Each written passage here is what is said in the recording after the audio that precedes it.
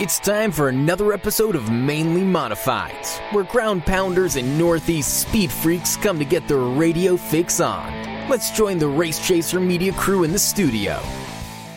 Hello, everyone, and welcome to this week's Mainly Modifieds podcast. I'm Tom Baker from Race Chaser Media. Kyle Souza will be joining me momentarily, and we've got several things to talk about. Kyle won a race, and he is just over the moon about this. So Kyle's going to talk about his big win sim-wise at Stafford last week. We're going to have some fun with that. And, of course, give you the latest updates that we have to scheduling and such. And this show gets recorded on Monday, but it airs or premieres, if you will, on Tuesday evenings. So by the time we get to Tuesday evening, at the rate things are changing from a government standpoint and such, probably half of what we tell you today will be invalid. But we're going to do our best one way or another. And we have a fantastic feature interview this week. One of my favorite drivers, Andy Jankowiak, joined Kyle over the weekend, and they talked about a whole bunch of stuff. This was a really, really nice interview. Andy, of course, having an opportunity, he has put together a situation where he has acquired a car from Ken Schrader Racing. He's going to be doing some ARCA racing in 2021. And, of course, he races about everything else you can think of, I think, and he does it all very well. And he's a very versatile driver. He adapts quickly, and he's just a great personality. And so we're looking forward to presenting that interview as well. So we've got a lot coming up.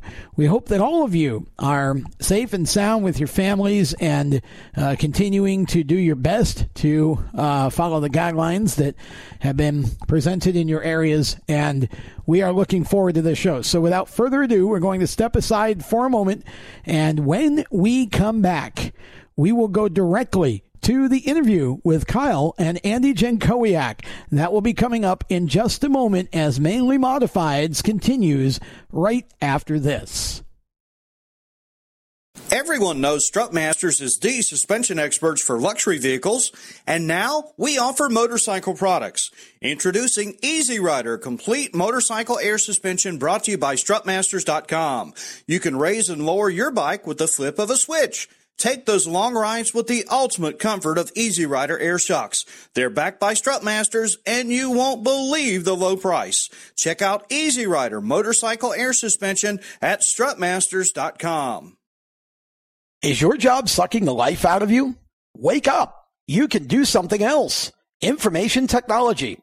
I know what you're thinking, but I'm not a math or science person. No excuses. No problem. It's not rocket science. It's my computer career. Helping people start an IT career is their thing. If you don't absolutely love what you do, go to mycomputercareer.edu and take the free career evaluation today. You can start your new life as an information technology professional in as little as 4 months. Attend classes on campus or live online just 2 or 3 times a week to get what you'll need to start your new career. More than just a school, My Computer Career helps you get into the industry by working with hundreds of employers that hire their students. My Computer Career is nationally accredited, and financial aid is available for those who qualify, including the GI Bill. Classes start soon, so go take the career evaluation now at mycomputercareer.edu. mycomputercareer.edu. That's mycomputercareer.edu.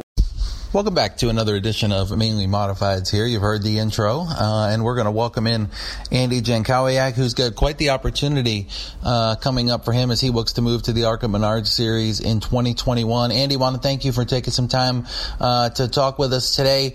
I want to start by just talking to you about all the different kind of race cars that you've driven in your career. You've been behind the wheel of a modified on the asphalt, a midget on the asphalt, a midget indoors, a modified on dirt. I mean, you've done so many different things in your career, and you've been successful, at least with the majority of them, if not all of them. Can you kind of just walk us through what is it in your mind that's so easy for you to be able to do all this at this level and have this much success in multiple different style of cars? I think it's an ability just to focus. I've always been goal-oriented, and I've known that I wanted to be a race car driver, and anything that I'm really putting my mind to as far as what my task is on a given year, whether it's modifieds or, indoor three-quarter midgets or whatever it is. I want to go out there and win, so I always give it my all. I've always been very hands-on, and I try to get the most out of the car back at the shop, and I try to do everything I can as far as preparation. I try to stay in really good shape, try to eat good, try to do all the little things, and just hope it adds up to one big thing. And and I also have always been lucky to be surrounded by really good people in the sport that have always kind of helped me get to the next step when I needed a little help here and there. So it's definitely a combination of things. It's no one just thing. So that success piecing you to the beginning of the 2020 season, kind of putting the pieces of the puzzle together at the end of 2019 in the Indoor Auto Racing Championship Series that Len Sammons and the gang put together, something you've run and been successful at for a long time. 2020, kind of that year where you're finally able to celebrate a championship as part of the Indoor Racing Series in 2020. Kind of walk us through the disappointment, I guess, in a sense, is the way you're kind of describing it to me, but the agony of not being able to run the final race at Syracuse. And for those listening that don't know, Syracuse, the last indoor race, canceled because of the COVID-19 pandemic, basically a day before, if not the day, basically, where the drivers were about to load in and get ready to race. So in a sense, it's great that you won that championship, but also in a sense, I'm hearing some type of frustration from you before we hit the record button about the way you kind of were able to win that championship and not being able to fight it out.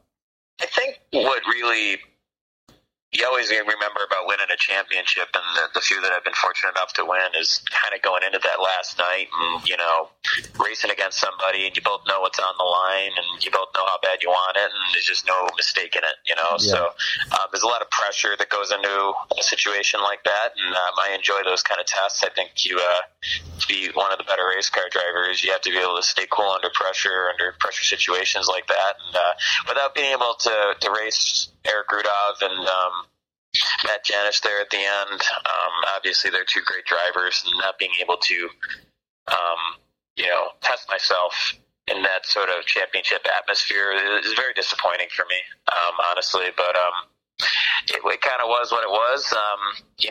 They've had two race seasons before, and with the indoor thing, they're always different length schedules. But I guess just kind of going into that last point night, you always kind of know the score, and you know what you got to do to win the championship. And, without having that last race, that was certainly taken away from all of us. So for me, it was very disappointing. I think I more look forward to the opportunity to test myself against great drivers than I really do, having the trophy. But they aren't getting the trophy back either, so we're going to keep that one. So, it is what it is. I think everyone's disappointed, obviously. It was a big race weekend for us, and Syracuse being a home week, a home race on the indoor thing, obviously had a lot of family going. So, very, very disappointed, for sure. But, we'll take credit for the championship, and the trophy's beautiful.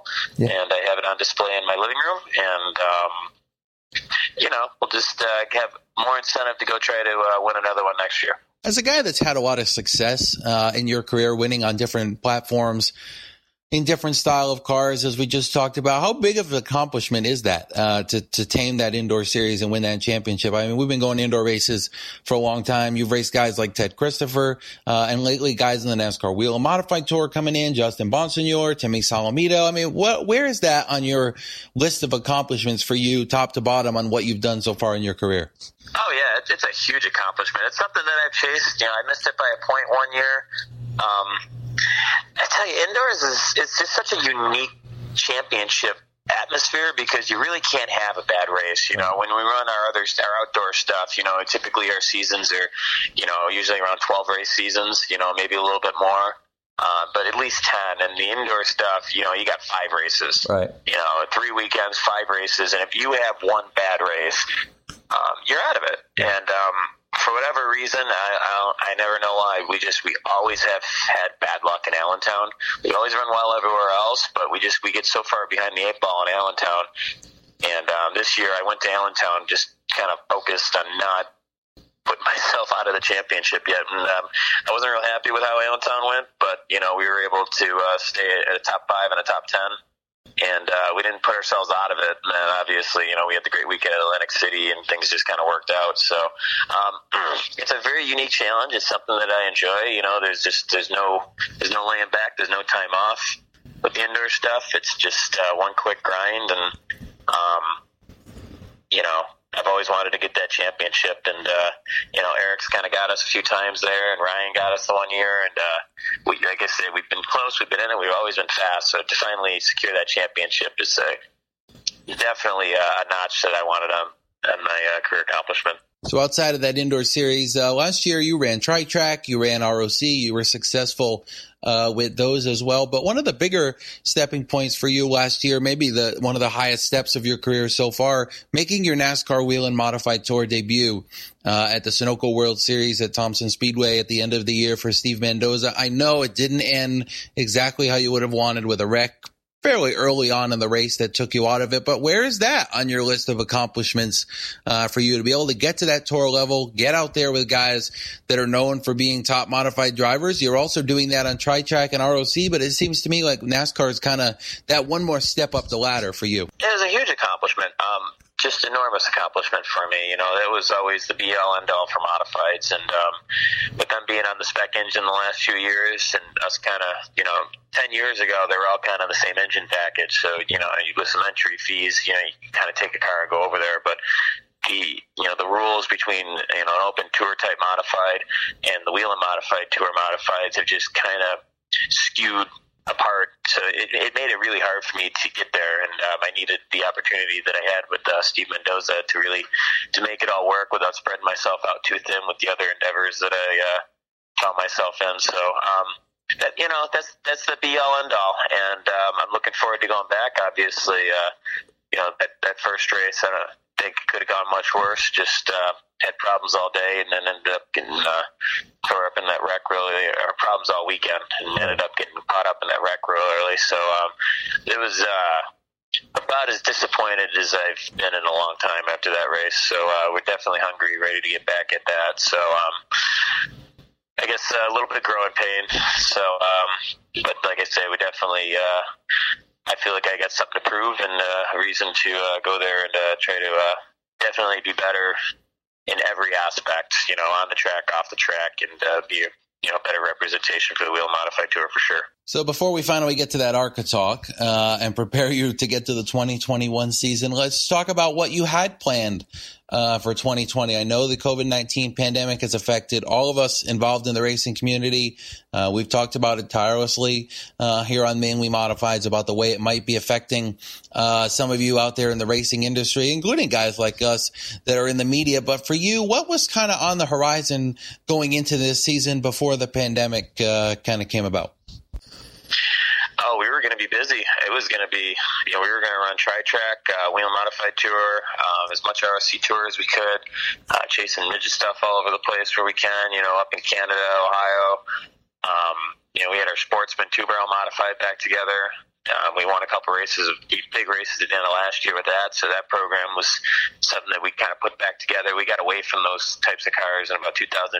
We're just really getting back into them pretty hard. And, we still got our dirt modified team that I drive for, and we're trying to figure out where some of those races are going to fit in. So I was tired just thinking about what we were going to do this year, but obviously the brakes got applied on that whole thing. So now we're just kind of waiting to see what's going to happen, and it's going to be a little crazy if this does get going again, participating in 3 different modified tours, and obviously the crunch with scheduling.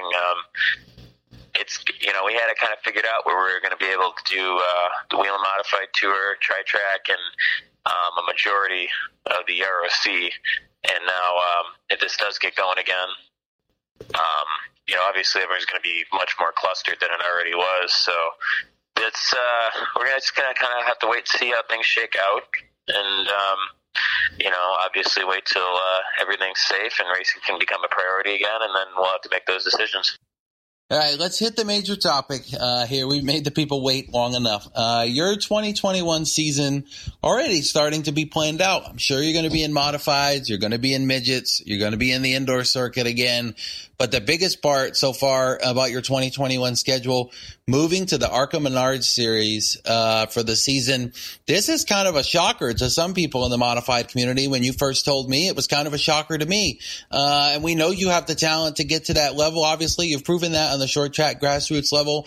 Why is this the right time to make that step? And how surreal is it that it's actually here and the opportunity to purchase a car from Ken Schrader and acquire that ride from him to get yourself in a position where you've got a good piece of equipment to go forward with? How cool is this? Well, it's all kind of crazy the way it all shook out, and part of the way we got on this path was because of this pause in the racing season that we have going on right now, where our attention could be diverted into something different. But it's something that I've always wanted to do.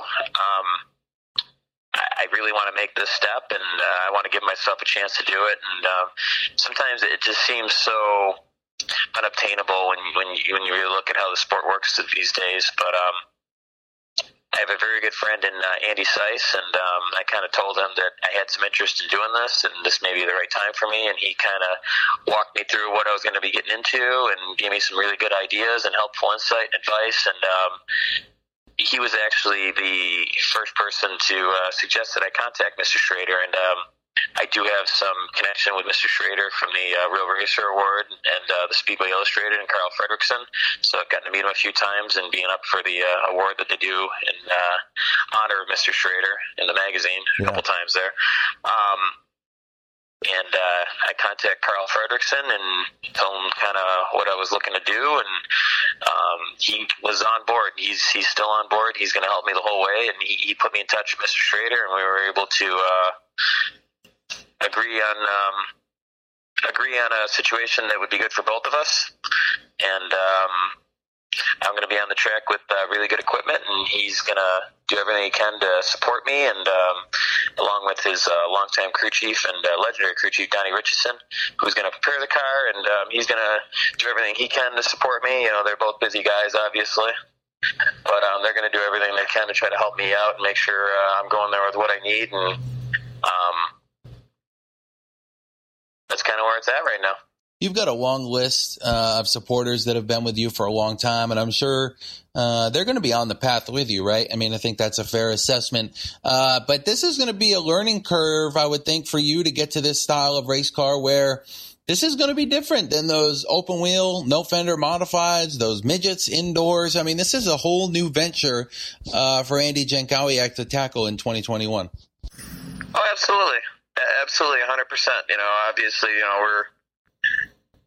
there's going to be a steep learning curve, and I do have a couple guys that work with me that do have some history with the NASCAR type fender stuff and all that. So we got our friend Sparky Grape, and I got friends back home that do have some history with it. That my mentor Trey Hoddick, I'm certainly going to see if you might want to get involved if we can extend this into something bigger than it already is. But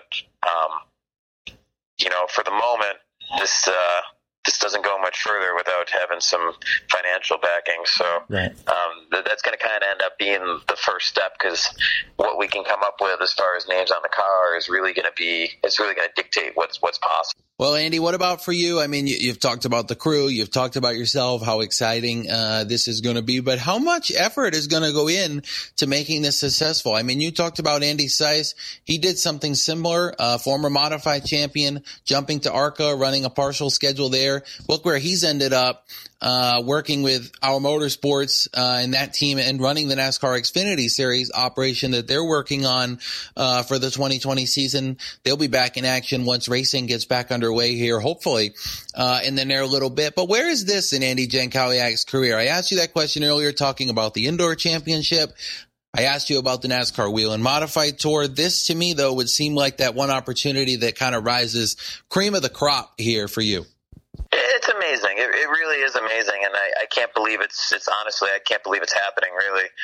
But, now that we have, it's so hard just to find a way, and now that we have a way, it's going to be about putting the work in, and I'm so excited to put the work in and just try to make this into something bigger than it already is. So I'm excited to just have the opportunity to be able to work at something that's really going to help me get to that next level. So, it's a dream come true. It really is. Honest to God, it's just, it's something I didn't really see coming right away, but it's something that's never left my mind. And, I really think we can do something really good with it. We got to find some sponsorship money, obviously, but I think we can do it on a budget that isn't as crazy as everyone kind of thinks, recent this level is. There's it's obtainable. I really believe it's obtainable with some hard work, and we're gonna give it everything we can. Honest to God, and for me, that's exciting because it's possible, and just having it be possible, and having a goal, and being able to work at something that's just, the dream, is just something that's just, it's gonna be the experience of a lifetime for me. Andy, we want to thank you for taking some time with us here for this edition of Mainly Modifieds. Wishing you good luck in 2020 once the race season finally gets underway, and also wishing you good luck on this venture that's coming to you for 2021. So this has been Andy Jankowiak. If you missed any of it, you can just simply roll the screen back and catch back up to the beginning of the interview with Andy. Great to talk with Andy, and looking forward to catching you up on some schedule updates here, Tom, in the remainder of the show. Welcome back to Mainly Modifieds as we continue with this week's episode. And, of course, you just heard Kyle and Andy Jankowiak talking about all kinds of things, really, but the big news out of that is what we mentioned in the open, that Andy is, in that sense, kind of teaming up with Ken Schrader in an ARCA Series effort this year. And Kyle, I got to tell you, when I heard that this was going to happen, first of all, my two thoughts were, as I had mentioned in the open of the show, that Andy, being one of the most interesting personalities in our part of the motorsports world, and then Schrader being one of the most interesting personalities in all of the motorsports world, just from the standpoint of those two people coming together, I thought was interesting, let alone the potential for success here, as Andy learns from Ken about, how to deal with the ARCA world. Just a cool opportunity for a driver that I think really deserves it. Yeah, and you heard in that interview with Andy, basically, saying that the car is going to stay down in the area that the car is originally set down south. Yep. Crew Chief Donnie Richardson is going to kind of maintain / set it up for the races that Andy's going to run. So they're going to maintain some sort of partnership with this deal. It's not just simply Andy acquiring the car and grabbing it and handling everything by himself. There's going to be a partnership there at a small level where they're going to set the car up for him and kind of maintain it, and then he's kind of just going to pick the car up, basically, and go racing at the racetrack. And I think the biggest point about this for me brings me back to two other guys that have kind of done something similar and gotten themselves up the ladder. First, Andy Seiss, who you heard Andy mention, started in modifieds, winning championships, winning races, moved to ARCA on a part-time basis. Now look where he is in the Xfinity Series, going to be driving some races this year. And operating the team with Chris Hauer. And on the flip side, in a different way, but also in the same kind of style, you can look at Ryan Preece, who is started in the modifieds, won championships and races in the modifieds, moved up, not to ARCA, but to the Xfinity Series, had some success there, and look where he ended up in the Cup Series. So this continues to give me faith that these modified guys have a lot of talent. We know that Andy J has got plenty of talent. You've seen that, I've seen that, and this, to me, is just a fantastic opportunity for him. And really, Tom, for guys like us that support the modified community, this is a big deal for those guys as well. Well, it really is. And again, it's good to see these guys like Andy and Andy, that have, in Ryan Preece as well, that have been able to sort of crack the egg, if you will, and get down south and compete. And, we think of ARCA largely as a development series because we do see so much of that going on within, within the teams. If you look at some of the drivers that are running ARCA at this point, it is basically, in large part, a development-focused series, but it's also a series for a driver like Andy Jankowiak or Andy Seiss, who's trying to get to NASCAR.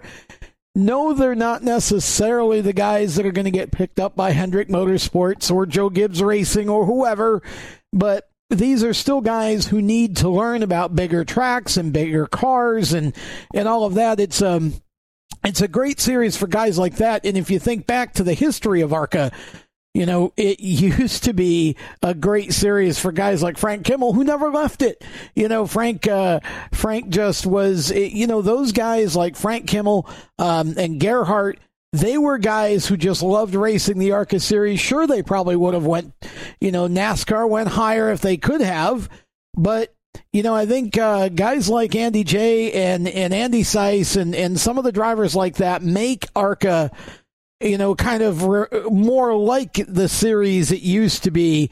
But it's just tough now. It's tough for those guys to compete with the Venturini Motorsports operations that have, all of the pull downs and all of the things, all of the resources and tools that a cup team would have. So for Andy J, this is an opportunity to get down south. And I think Ken Schrader, certainly, he's won a championship in the ARCA series. He knows what it takes. And I think Andy, this will be a good opportunity for him to kind of get his feet wet in the heavier cars, and I don't see any problem with him adjusting. You did a great job of emphasizing in the interview how many different types of cars he's raced, and he runs them all very, very well. When the equipment's there, he's there, and he's up front. Yeah, and that's going to be the goal for him. First of all, and you heard it in the interview, but let me detail the process a little bit more. This is not just as simple as grab the car and go to the racetrack and enter the race. He's got to go through a little bit of I guess I'll call it a vetting process as part of that open test that we see yearly down at Daytona in January. And we've seen guys from up in New England go down there and run as part of that test. Just basically, I want to say it this way, but just for the heck of it. We've seen guys like Brian Narducci, two-time NASCAR Division III national champion, and Thompson SK Light modified champion last year. He went down there and ran in the ARCA Series test. This is a good opportunity for any driver to go down there and earn that vetting process to get in to the ARCA Menards Series, and Andy's going to be no different. He's got to go down there. He's going to have to prove to NASCAR that he's not going to wad the car up and wad everybody else up in the process, which obviously is not going to happen with him. But you're right. That partnership, in a sense, that he's created with Ken Schrader, that's going to allow them to kind of maintain and set up the car, is going to give him something that he's going to know is going to be good equipment, number one, and number two, is going to have a good setup under the hood. And we both know that the setup nowadays is really the key. You can be the best driver in the world with a setup that's not good, and you're probably not going anywhere on that level. So happy to see that for him, and happy to see that there still remains, and I knew this myself, there still remains some faith in that modified community about some of these drivers that would hope to make that step to the next level. And there's a list of them there, like Brian Narducci, that are upcoming. We talked to Teddy Hodgett on this program a couple of weeks ago. He's another one that I could see eventually making that jump up the ladder. And it's just one of those deals, man. It's good for New England racing. It's good for Andy Jankowiak, and always a pleasure to catch up with him. He actually told me in part of that interview off the air, he's an essential worker right now. So he's still working, braving out the COVID-19 pandemic. We thank him and every essential worker who's out there doing it. But you heard him say about 2020. It's just so unclear about what's going to happen. And right now he's focused on that ARCA deal because he doesn't know when we're going to be back on the track in 2020. Well, and you can start to kind of look ahead a little bit, and you can see where some of this is going. I think, if we can kind of transition into some conversation about that, and some of the updates that we do have before we get into the sim racing.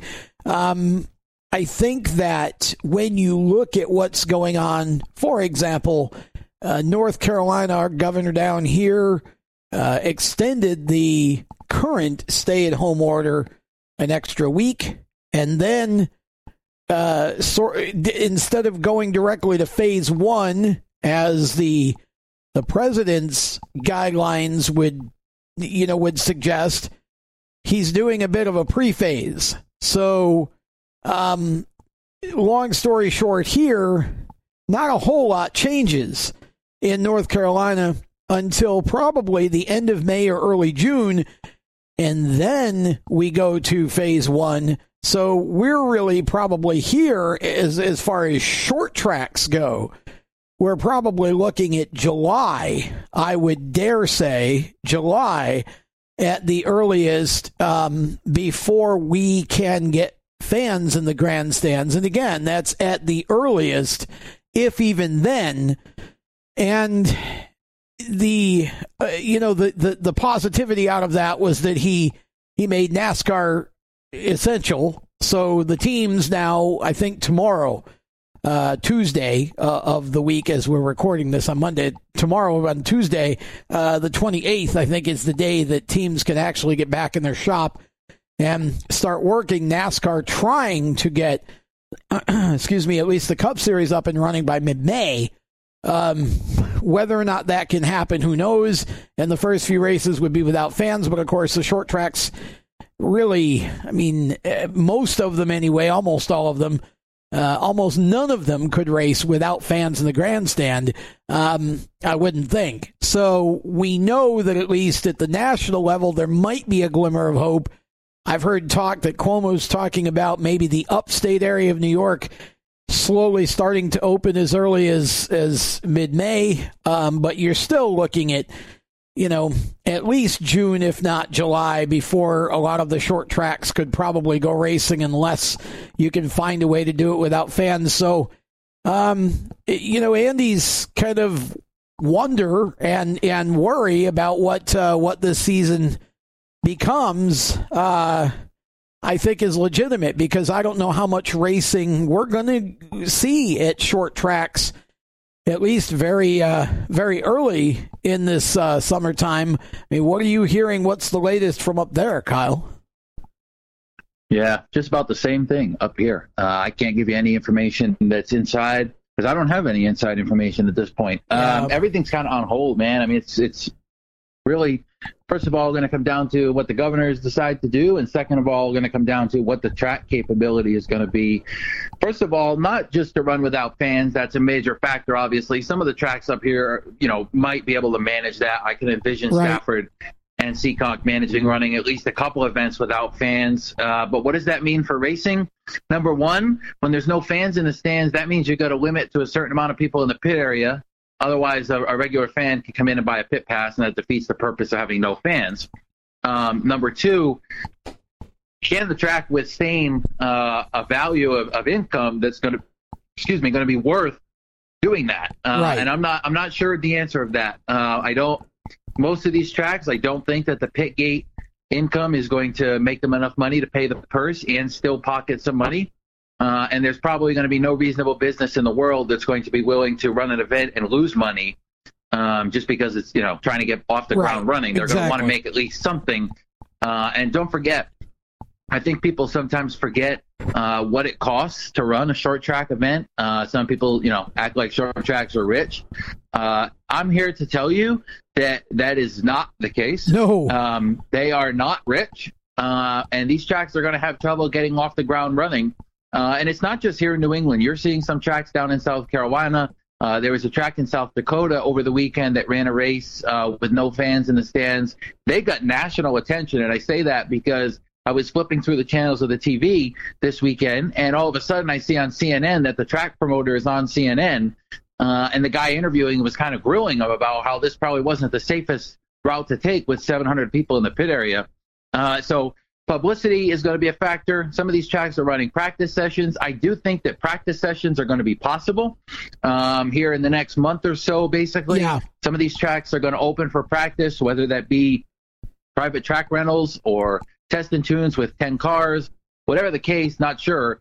But there's going to be some type of racing on the track, probably 1 or 2 cars at a time and a couple crews at a time to get these businesses off the ground. But it's a little bit of a scary future, to be honest with you. You're talking to somebody that promotes 2 tracks up here in New England, somebody that makes a living like you do, Tom, off racing.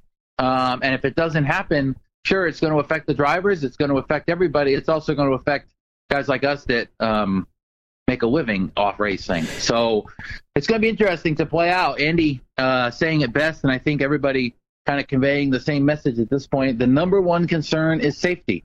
And if nobody's going to be safe at the racetrack, then I don't think any of us want to take that risk.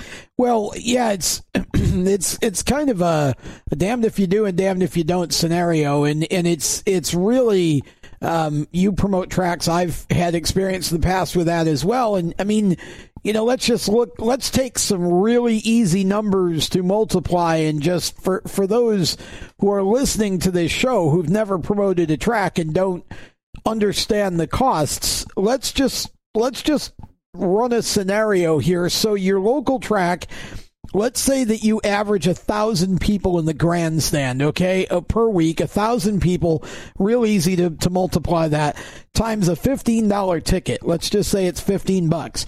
There's $15,000 that the track just lost if they open and run a race with no fans in the grandstand.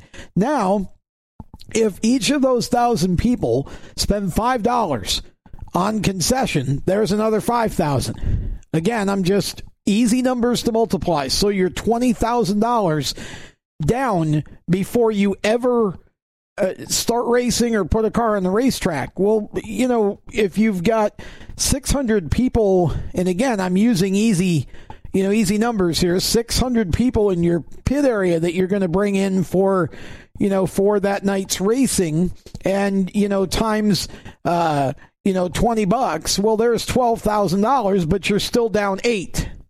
Now, if each of those 600 people spend $5 in the infield concession, well, there's another $3,000. So now you've made $15,000 off your back gate, but you're still down $5,000 because you lost $20 at the front gate. Now you've still got to pay insurance. You've got to pay whatever utilities cost. You got to pay your employees. If you got a sanction fee, you got to spend that. There are all kinds of, you got to pay your payroll for your employees. So you're starting, before you pay any of your expenses, you're starting with a $5,000 loss. And again, each track is different, and scenarios are different, but the more fans you normally put in the stands, the bigger your loss is. So it's really, really hard right now to envision how a lot of these tracks open up.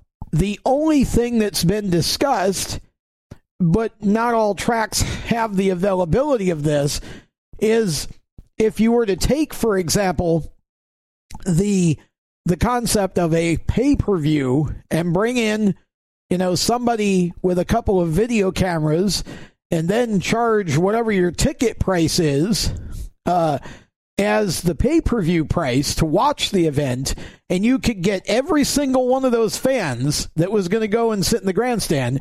You could get 1,000 people to do your pay-per-view. Well, you've at least made your $15,000 back, as we used in our example. And now you're still out $5,000 for the concession. So, it's a really difficult situation to put together. I mean, yes, if you can get sponsors or whatever, that helps to close the cost. But, and that's not even talking about paying a purse, by the way. We haven't even factored a purse in. You're down $5,000 and you've still got to pay a purse out. So it's a tough, this is just a tough situation right now for these short tracks. The only thing, Kyle, that I think about in terms of the business side of it or the long-term side of it is that I think it's a little easier for a short track, perhaps, to sort of sit tight for a year and reopen in 21 if we can bring fans in the stands, because they don't have, if they're not operating the track, then the expenses that they're putting out aren't quite as high as, say, Charlotte Motor Speedway.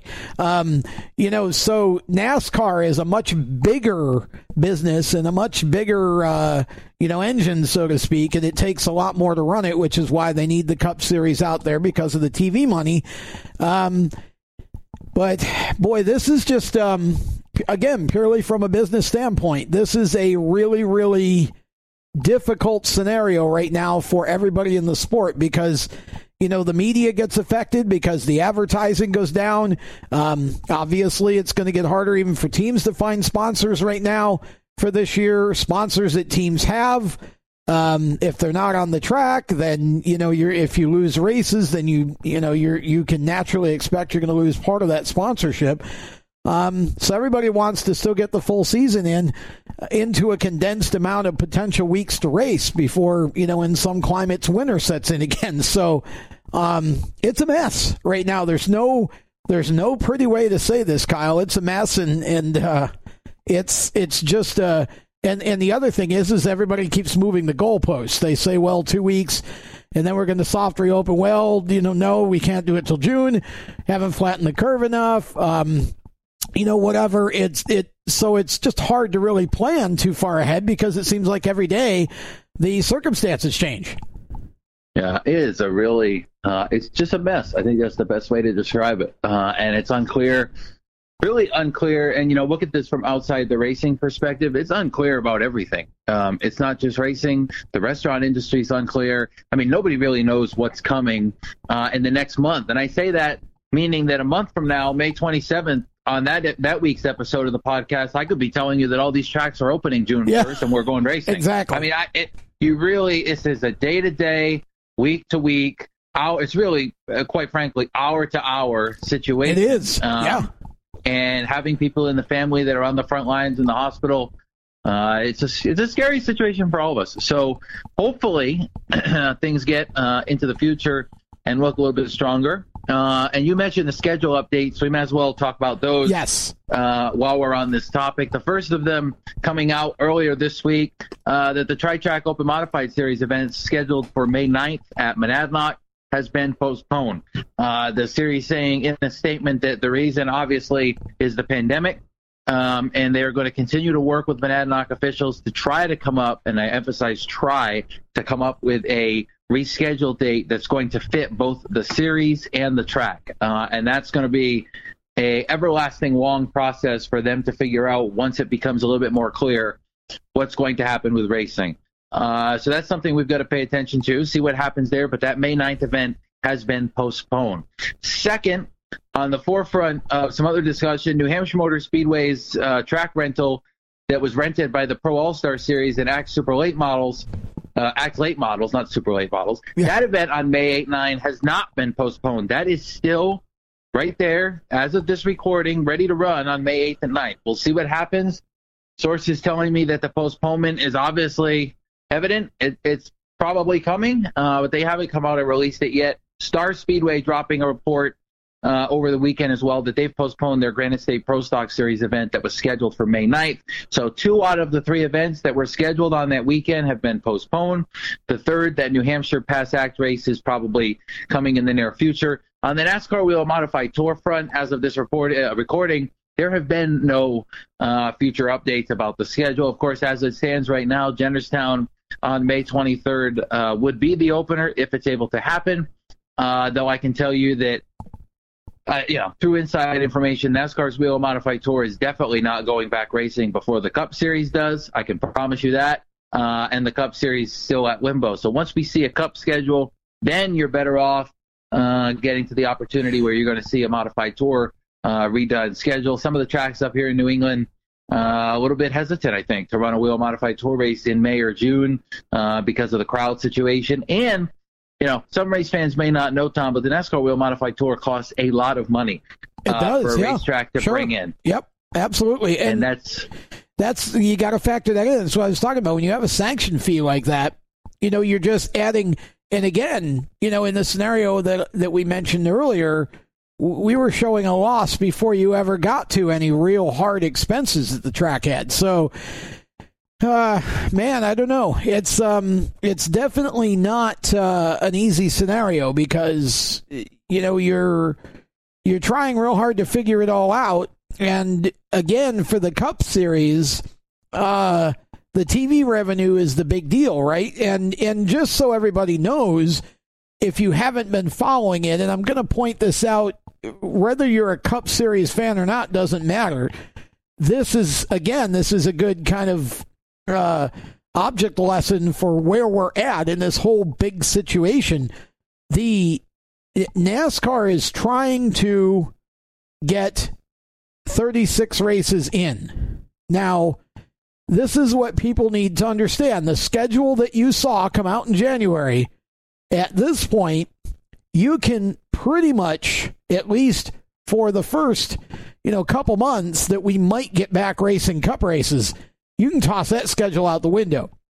Not all the tracks are going to be raced this year. Not all the tracks are going to get 2 races. NASCAR has looked at this like we have to get to the number. So in other words, the magic number is 36. And so their goal is to run 36 Cup races. However, whenever and wherever they have to do it. So what they're looking at right now, and nothing has been made official, they would ideally like to start on Sunday, May 17th at Darlington. And that is that's not the Southern 500. It's a race that might be available to them to go race. So Darlington, they would come back 4 days later at Charlotte and run a 400 event and a 400-mile event, and then come back and run the 600 when the 600 is scheduled on Memorial Day Sunday. So there would be 3 races in the span of a week, and then the following Wednesday after the 600, they want to go to Bristol. That's what they're looking at. Now, again, the whole goal is to get 36 races. The teams really don't want to travel overnight. They don't want to fly anywhere right now. They don't want to, they're not real excited about hotels. So these are basically one-day shows in and out. And so this is kind of where we're at. The ARCA Series, they're kind of, what I'm told is it's been the same kind of a thing. We want to get all 20 of your national races in, however we have to do it. So you may see some tracks run 4 or 5 times quickly, 2 or 3 times quickly. Sonoma's probably not going to race this year because California is not going to have any kind of major event till 2021. We could have a different show to debate any of this, whether, it makes sense or not, but that's where we're at. So you've got to replace Sonoma. They're talking about maybe adding a Roval race at Charlotte as a replacement for that. Again, this is all speculation, but Kyle, this is where we're at now. We're trying to, so when we look at the modified tour, for example, I would guess that some sort of similar mindset may come into play eventually if we need to have it that way in order just to get, the full number of races in that were on the schedule. It's just really going to be interesting to see how this unfolds. But you're going to see a Cup schedule this year. They have not ruled out, in fact, the idea of possibly going completely off the page. Maybe we will see a race at the Nashville Fairgrounds. Okay, I'm not starting a rumor here. This is what's being floated. Now, that's not to say there's going to be. That's probably, far down on their list, but they're trying to get to 36 races, the Cup Series. So it just sort of illustrates the quandary that we find ourselves in, because we can't just go race any track we want right now. If we're going to get off the ground here, we've got to go where we can go. We can go to South Carolina. We can go to Tennessee. As of right now, at least, we can go to Georgia, so Atlanta may be in play here. Homestead, perhaps, but that's a long drive for one day. And so again, if we scale this down to the short track mindset, a NASCAR Wheeling Tour, this may be a matter of rearranging the schedule and doing some shows in a different order, or maybe taking shows off the schedule and adding shows at places where they can race. So you may have more multiplicity this year than what you were thinking about. So it's crazy right now, and I would not want to be one of the folks trying to keep up with all this to make a schedule, because all the work we put in today, some government makes a decision a local or whatever state governor makes a decision tomorrow, and it just throws that completely out. So literally the goalposts keep moving, but that's the kind of mindset that's being used right now, Kyle. Yeah, it's just I'm clueless just as much as the next guy. There's so much involved in this that's going to have to happen before a racetrack gets back to even track rentals. And there's a lot of speculation, and it's at this point, I'll tell you, the NASCAR Wheel Modified Tour has sent out no updates. The tri-track race is postponed, and the Granite State race is postponed. And after that, at this point, it's probably safer to just say, wait and see. And you might be listening to this podcast 6 days from now, and all those things could have been canceled by now. Well, that's why we keep saying they keep moving the goalposts on a daily basis. So, yeah, it's just unfortunate that we're in this situation. But again, the safety, can't get the words out of my mouth, the safety of all of us, not just the drivers, not just the fans, but the media, the track employees, the track personnel themselves. That's most important in this situation, and we'll continue to update you as things come about, as different news comes. We'll continue to update you. You can follow me on Twitter, Souza261. I'm constantly tweeting updates that I'm getting about different things, and look forward to hopefully going back Wheel Modified Tour racing on Memorial Day weekend. That's the hope. That's the glory at this point that everybody wants to see. But for now, we've been doing a lot of sim racing, Tom, and this sim racing thing has really taken off. And I could tell you, I said it last week, if we were a month ago and you told me that we were going to be talking about sim racing at the end of April as the gist of the podcast, I probably would have laughed at you. But wow, what a situation we've seen ourselves in. And really, in all intents and purposes, a great diversion from what's going on in real life to watch some of these sim races and just enjoy what's going on. Well, and see, this is the part of the show, ladies and gentlemen, that I had to strap Kyle into his chair and just sort of kind of keep him cool here and keep him focused on these other topics, because he's just dying to get to the sim portion of this show, and there's a reason for that. It's because Stafford had their latest iRace this past week, and Kyle, I have no idea how you got through tech with that virtual traction control, but congratulations on a big win, and I really would like your autograph at this point. Oh, it was a stressful race. Let me just tell you. And so back up a second. So Stafford ran a couple iRaces with their SK Modifieds to start things off on iRacing. They changed that a little bit, and now they're going with a kind of a variety of different cars. So last week it was street stocks. This week it'll be late models. And then in 2 weeks it'll be tour modifieds on iRacing. They're going to hold some events. So I did pick up the win. And it was great promotion for my new company, Souza Media and KyleSouza.com, I will say, to be out front and doing some burnouts on the infield at Stafford Motor Speedway. But in all intents and purposes, the reality behind it, 60 cars showed up to attempt to qualify on Wednesday. 5 cars from Wednesday advanced to Friday, and then another 40 showed up. 40 or 50, so there was about 50 cars on Friday. So more than 90 drivers basically vying for 26 spots. And that gives a credit to Stafford for what they've been able to put together here over the last couple of weeks. Their street stocks on iRacing, I basically kicked everybody's butt. That's way to be humble, Suze. That's the long and short about it. I led all 50 laps from the pole.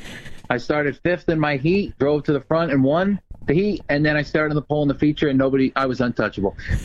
So I'm looking forward to this week, to be honest with you, because I didn't think the street stocks were my best car. I thought I'd be better in the late models. And I don't want to start any, trash talking, but too late. We'll see. I'm feeling confident. I'm feeling confident about the late models on Wednesday, so I do still have to qualify on Wednesday in the top 5 before I can move on to Friday. But I'm feeling pretty confident. And we'll see. Hopefully next week I'm a 2-time winner. They haven't had a 2-time winner yet in their iRacing series. It's been all first-time iRacing winners at Stafford.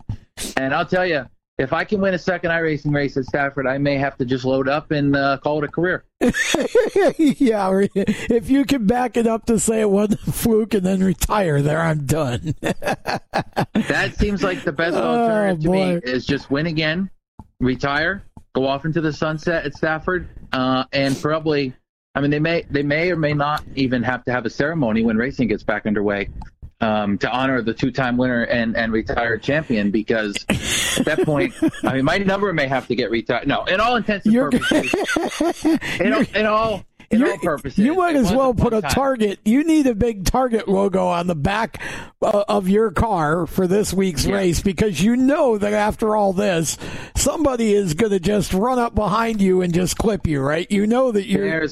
I mean, the pit crew is. You're going to be a soccer ball. It's bringing me back to Matt Kenseth, Joey Logano at Martinsville. I informed the pit crew that they may have to fix the car in the middle of the race. They're okay with it. The 2 pit crew guys I have already. But anyway, in all intents and purposes, first of all, it's a great opportunity for me to get out there with some of the guys that I cover. And that's just, it's just a fun time. And it's a fun time for the race fans. It's a fun time for us driving. And it's a fun time for the real life drivers who are able to get a little bit of track time, obviously in a virtual situation. And some of them tell me it's kind of keeping their mind sharp on where the turns are. Sure. People know where the turns are at Stafford, but the braking points, the throttle points, they're just running through it like it was a real race. And running it just like it was, and that kind of keeps your mental brain going. And I will say, the situation leading all 50 laps was pretty stressful, and I'll be pretty blunt about it. That stuff's not easy. iRacing looks easy. You know, you think you can grab a wheel, put the pedal to the floor, and go out there and compete. It takes a lot of practice. I've been doing it for 6 or 7 years. It took me a long time to become good at it. And iRacing's flourishing right now because there's a lot of people buying a new subscription, obviously due to what's going on in the Cup Series and stuff like that. But I feel a lot more comfortable now knowing that I won. And we'll look forward to seeing what they've got coming up this week with the late models. They've got the modifieds next week. And then May 15th, which is a Friday night, they're going to have an invite-only modified race. And they're going to invite 26 drivers to compete in that event based on what they've seen so far in their iRacing series. And again, I'd be remiss if I didn't get an invite. But we'll see. I'll have to get in contact with the track. And in all seriousness, too, Tom, I think for the first time in my life, I pocketed money racing. There was a purse up for grabs, and that's a credit to the sponsor, All Faces Renovation, putting up $150 to win, $75 for second, and $25 for third. And in the life that we live, where none of the racetracks are open, and I'm currently, basically unemployed, I made some money. So, in all purposes, I'm happy. You're happy. Stafford's happy. Obviously, they're happy to see me win, I'm sure, too. And we move on to the future. No. Hold on. We can't move on that quickly. Hang on now. All you've talked about so far from Stafford is you. Can you at least tell us who else ran up front there? Well, that's the story. I mean, nobody else was touchable. Now, in all seriousness, Jacob Perry started up front with me. He was running second for a while. A little bit of contact from behind sent him around. I can't remember exactly who got into him, but he went to the rear. And for the final few restarts, I had to hold off Andrew Moeller. And that's no easy task. Moeller's a really young rising star. And, for those who are aware, there was a little bit of a debacle a couple of years ago about how old he really was. Was he really old enough to run in the SKs at Waterford? And there's a whole story behind that. But he has won in the SKs at Stafford last year. So he's got his crap together. He's ready to go for the future. I had to hold him off there at the end. Other guys in the field, I mean, you had Teddy Hodgson in the field. The guys that weren't in the field this week that had been before, Brian Narducci, Mike Christopher Jr., so it was a little bit easier for me to kick everybody's butt. But guys like Jacob Perry, guys like Teddy Hodgson, guys like Andrew Moeller, and then there were a couple Seacon guys like Mason Tessier and Reagan Parent that also transferred from Wednesday night with me. So I had a little bit of a Seacon flavor in there as well. But in all seriousness, 90-something drivers showed up, 26 started. 22 or so finished. It was a little bit of a couple accidents, but it takes a lot of effort to run these iRacing events. It's not easy to get the job done for these drivers. It takes a lot of effort from a driver perspective and a lot of effort from a track perspective as well to put this event on and have it be successful. So props to Stafford. Props to the sponsors that have come up to put the money up. That is a really cool part of this. And props to the drivers for showing up, because if there weren't drivers showing up, then it wouldn't happen. And 90-something drivers between real-life drivers, crew members, car owners, etc.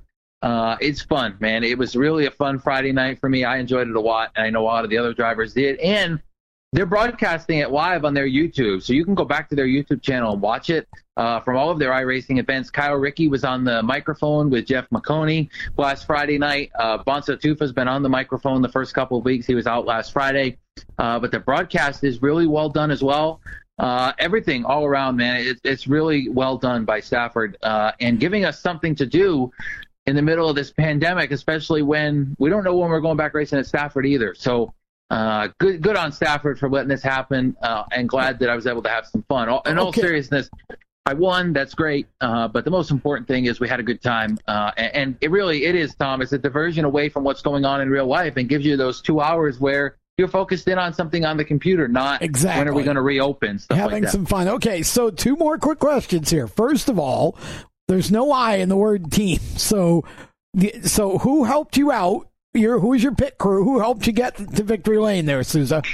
There was nobody, and I mean that wholeheartedly. There was absolutely nobody on the team, and I didn't have to pit. 50-lap race. The cautions counted. There was some yellows. I didn't have to pit. I didn't need anybody, and I did it all by myself. I was on the computer. I sat there at the chair, turned the monitor on, put the foot to the floor, turned the wheel a few times, used the brake, and won the race. I mean, there was really no crew help involved. I had a spotter. He didn't really have to say that much because I was out front, but I guess you could thank Derek Luchaki for spotting. He didn't really say that much except you're clear, because I don't like listening to somebody talk to me during the race. So, no crew for me. Some other people needed a crew because I drove by a couple of cars during the race under yellow that were flipped on their roof, and they didn't get to finish the race for obvious reasons. So, okay. I mean, so we know you did it all yourself. So here's the last question: did you do a backflip? I did not. And actually, so Stafford. Boring. Somebody had told me this, and I went back and checked it. Stafford does fine drivers in their rule book if they do burnouts in the grass and dig up the grass. Well, I did burnouts in the grass. I did dig up the grass, and I have not gotten a bill in the mail yet. We'll see if I get it. I don't know that they know my address yet. You're going to get a virtual bill. It might be, I might have to pay for my pit pass instead of get a media credential the first couple weeks when we do go back racing. But in all honesty, it is really cool, man. They've got the Stafford on there virtually. It's a fun time. And I do suggest, even though it's difficult and it takes time, I do suggest if you're bored and you think iRacing might be something you want to do, go invest in it, man. Buy a wheel and pedals. They're $200-$300. Yeah. It's a little bit of an investment, but it's well worth it. I've had my set of wheel and pedals. I just got a brand new one, but I had it for 6 or 7 years before it broke down. And I probably could have used it more if I took it apart. I'm just not good with my hands. So I bought another one. Hooked it up, and for $200-$300 to get it, and I think the subscriptions right now are about $55 for the year, which is really not bad at all. You can have a good time with us. You can try to qualify for these races, and you can race with some people from all across the country. I've been in races with people from California. I've even been in races with people from Iberia, the United Kingdom. It's really a worldwide phenomenon, and looking forward to seeing what the future is going to hold because I've been doing a lot of it here lately. Absolutely, you and a lot of other people. Okay, so now that we've covered all of that, we'll move on to Seekonk because they had an iRace as well, and Kyle didn't race, so somebody else won. Well, here's the deal. That race was also postponed, not because of the COVID-19 pandemic. Virtual rain? Virtually. But it was postponed due to a little bit of confliction with the broadcast partner. Uh-oh. So that race is going to occur on May the 7th. That'll be coming up. So I've been telling you about postponements in the real world, and now I tell you about a postponement in the virtual world, but that postponement not because of the pandemic. In all serious reality, the social distancing was not going on in Stafford's grandstands on their Friday night. They were stacked up, shoulder to shoulder, watching the race in the grandstands on iRacing. And I told them to social distance. They didn't want to do it. And rebels. That's maybe that was a playing role in Seekonk postponing. I don't know. No, in all seriousness, a broadcast issue, not, nothing to do with COVID, but that race is going to take place on May the 7th. Seekonk is doing something a little bit cool this coming Thursday night, April the 30th. They're going to have the Old Timers Classic. on iRacing. Nobody under the age of 30 can compete. So 30 and older. Nice. And it's going to bring back a history of drivers that have run at Seacock for many, many years. And as you know, Tom, a lot of these drivers that are up and coming had a dad that raced years ago. And this is an opportunity that I kind of helped put together to get some of the dads and the moms behind the wheel and really just have a good time. Because, again, that's just what this is all about, man. It's about having fun, thinking of something different, having a few laughs, and then, you know, for the first time in my life, I went to the racetrack and drank an alcoholic beverage at the same time. So it was a good opportunity for everybody. Well, that's all good, man. And again, it's fun to kind of end the show on a light note. And congratulations on your win. And try not to let the head swell up too badly between now and the next one. But what else did we miss here? I think we about covered everything we wanted to here. Is there anything that we missed that we should have covered before we close this thing out? Nothing else really going on up here in the New England community. A lot of postponements. We know that. And we'll see what happens here in the next couple of weeks. Just want to share, everybody stay safe, be healthy here. And I've talked to some promoters who are hoping they can go back racing by mid-June, early July. That's kind of the hope right now up here in New England. Everybody kind of just on hold. And it's crazy that we're already going to be into May at the end of the week. That is absolutely insane. It is. Yeah. And we will see what happens here over the next couple weeks. Looking forward to our next episode, see who our guest is for next week. Thanks to Andy J for catching up for a bit this past weekend. Always great to talk to him, and looking forward to seeing what's on the horizon here in the next week or so. Well, and of course, what is your new website, Kyle? Yeah, KyleSouza.com, and Souza Media is the new company. Steer away from the website for another week or so. We're under construction, trying to make some adjustments to kind of improve that a little bit. You can check it out. It is up and active. It's just, it's not going to be 100% in working condition at this point. We've got some pages that are under construction, etc. But pay attention to that here over the next couple of weeks, and know that we're going to be branching out. We're not just going to be servicing racetracks. We'll be servicing some drivers in 2020 and some different stuff. So looking forward to seeing that happen. Great to launch that company, and actually headed this week to pick up some brand new apparel so I can start wearing it in the iRacing races and get my company some more publicity by winning. So that's the plan over the next couple weeks, and maybe some of you listening will be able to come on there and race with me here in the near future. Well, it's good that you talked about your new site being under construction, because the new RaceChaserOnline.com site just went up yesterday, and we too are still tweaking some of the pages, and we've got a few that we haven't even turned on yet.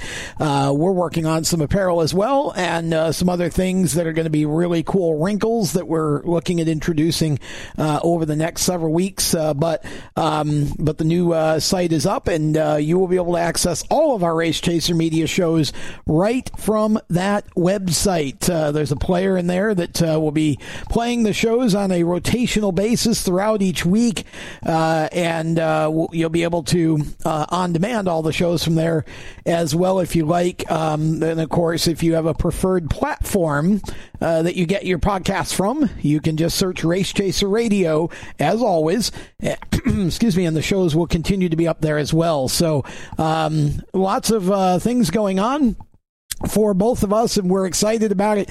We're glad that you're excited about the show. We're seeing it in the numbers each week going up and up, and we're excited to we can't wait to bring you some real races, modifieds or otherwise here. So we're going to have some fun, hopefully before the season is out at some point. So again, thanks to all of you for listening, and we hope that all of you stay safe and sound. And Kyle and I will be back next week with another episode of Mainly Modifieds. Until then, for Kyle Souza, and thanks again to Andy J for his gracious time for the interview, I'm Tom Baker. Have a great week and weekend. So long. You've been listening to Mainly Modifieds, the show where ground pounders and Northeast speed freaks come to get their radio fix on. The show is available on demand by searching Race Chaser Radio on Apple Music, Spotify, Google Music, and most other major podcast platforms. Visit RaceChaserMedia.com for more unique motorsports stories and radio content. And follow Race Chaser Media on Facebook, Twitter, and Instagram.